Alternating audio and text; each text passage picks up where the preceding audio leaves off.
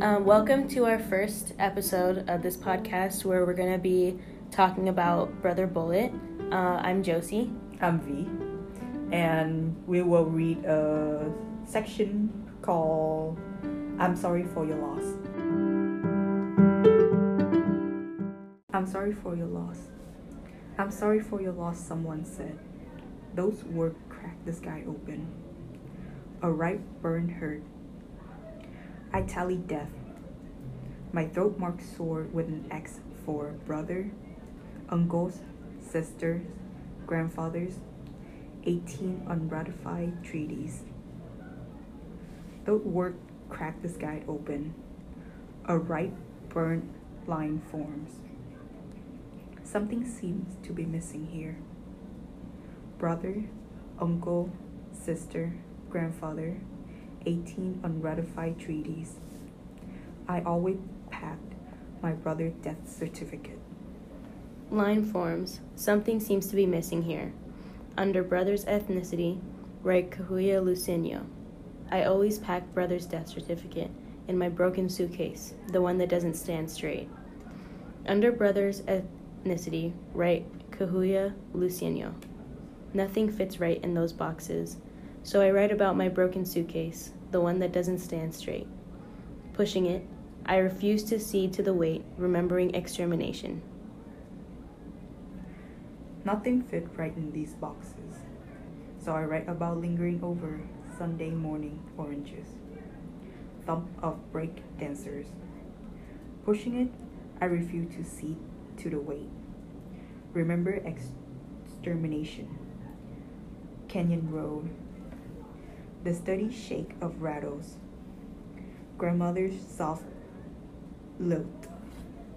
Lingering over Sunday morning oranges, the thump of a break, the dancing. I sang into a tiny cry, the business of mourning. Canyon Road, the steady shake of rattle, grandmother's soft lilt.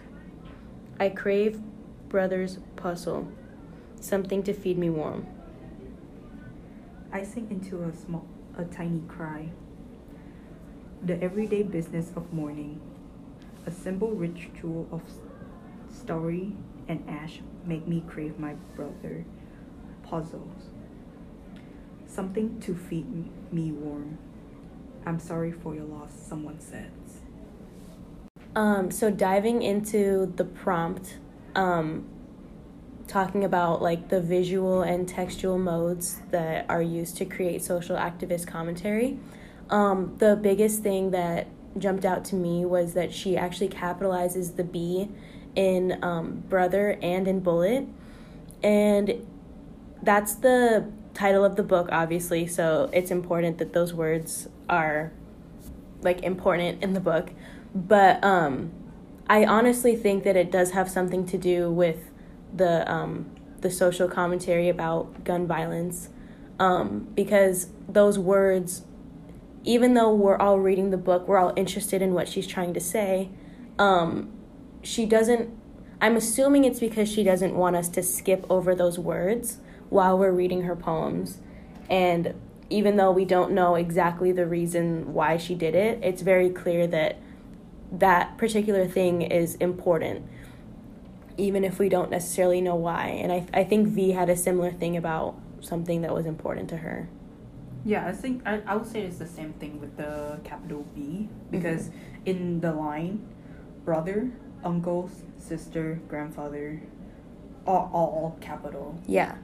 Like all capitalized, and then when you capitalize a word, that means you give it meaning. Characteristics. Yeah, characteristics and meaning. Yeah, like a human characteristic. Right. So it's like giving a bullet the capital B, or in the beginning, it's like giving that bullet, like the bullet that killed someone, a murder characteristic. Yes, exactly. So that is the poem I'm Sorry for Your Loss by Cassandra Lopez from Brother Bullet.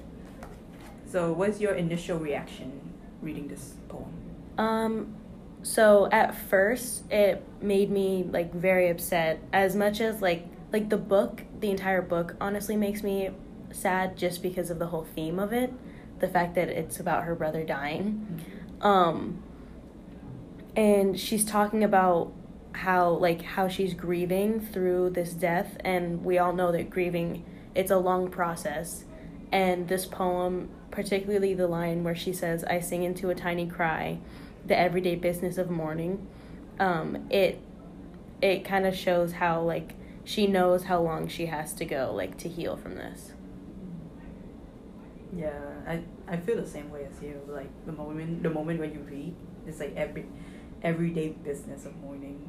It's like something that everyone who lost a family member have to go to like every day.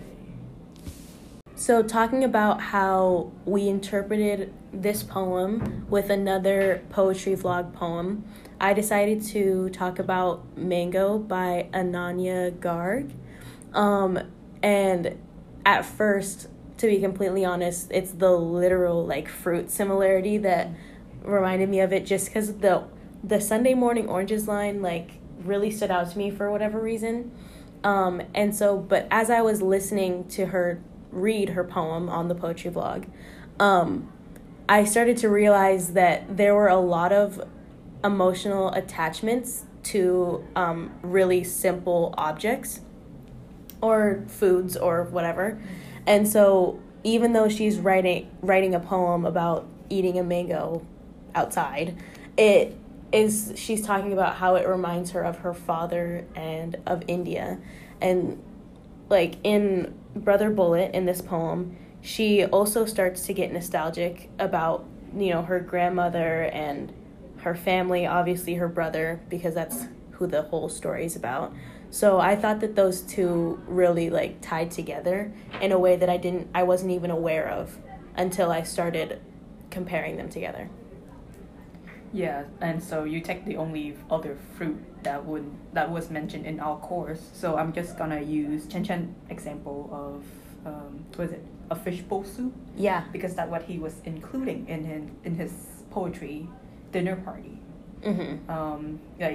It's like a conversation between he using that fishbowl soup as a conversation between his boyfriend and his mother. Right. Try to bond with each other over like asking for the recipe for that fishbowl soup. Right.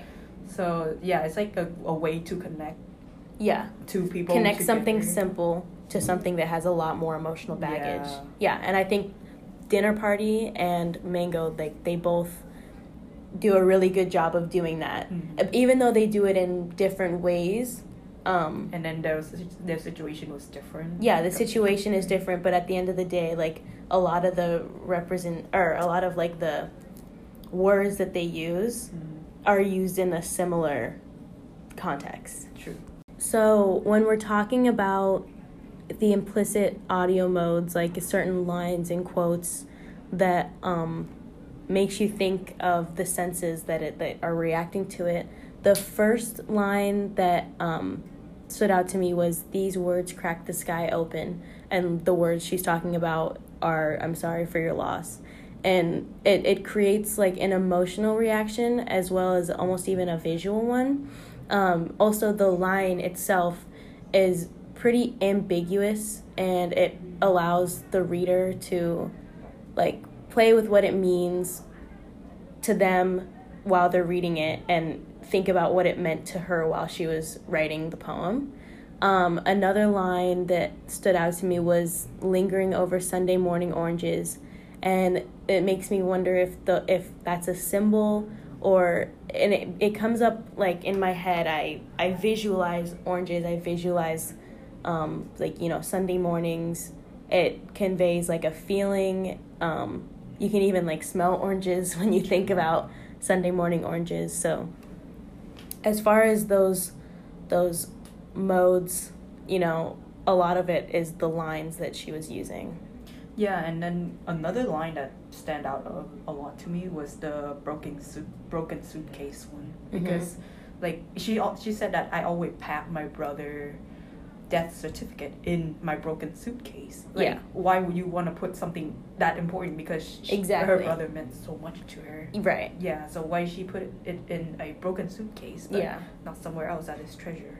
Yeah, and a lot of emotion is packed into that one little piece. Yeah, and then when you think about it, what if she said the broken suitcase is just her her body as a whole. That's It's true. like it could be symbolizing something we don't even think of. So it's like she said that her broken suitcase is like her body, a hollow body now. Yeah. Because she have so much emotion that she's death to the world. Yeah, I didn't even think of that, honestly. Yeah, that's just my interpretation for this. Yeah, this poem, it has a lot of room for interpretation, just like the ambiguous language she's using. Mm-hmm. So I thought that's really cool that you thought of that. Thank you for listening. Thank you for your time. This is the end of episode 1. Yep.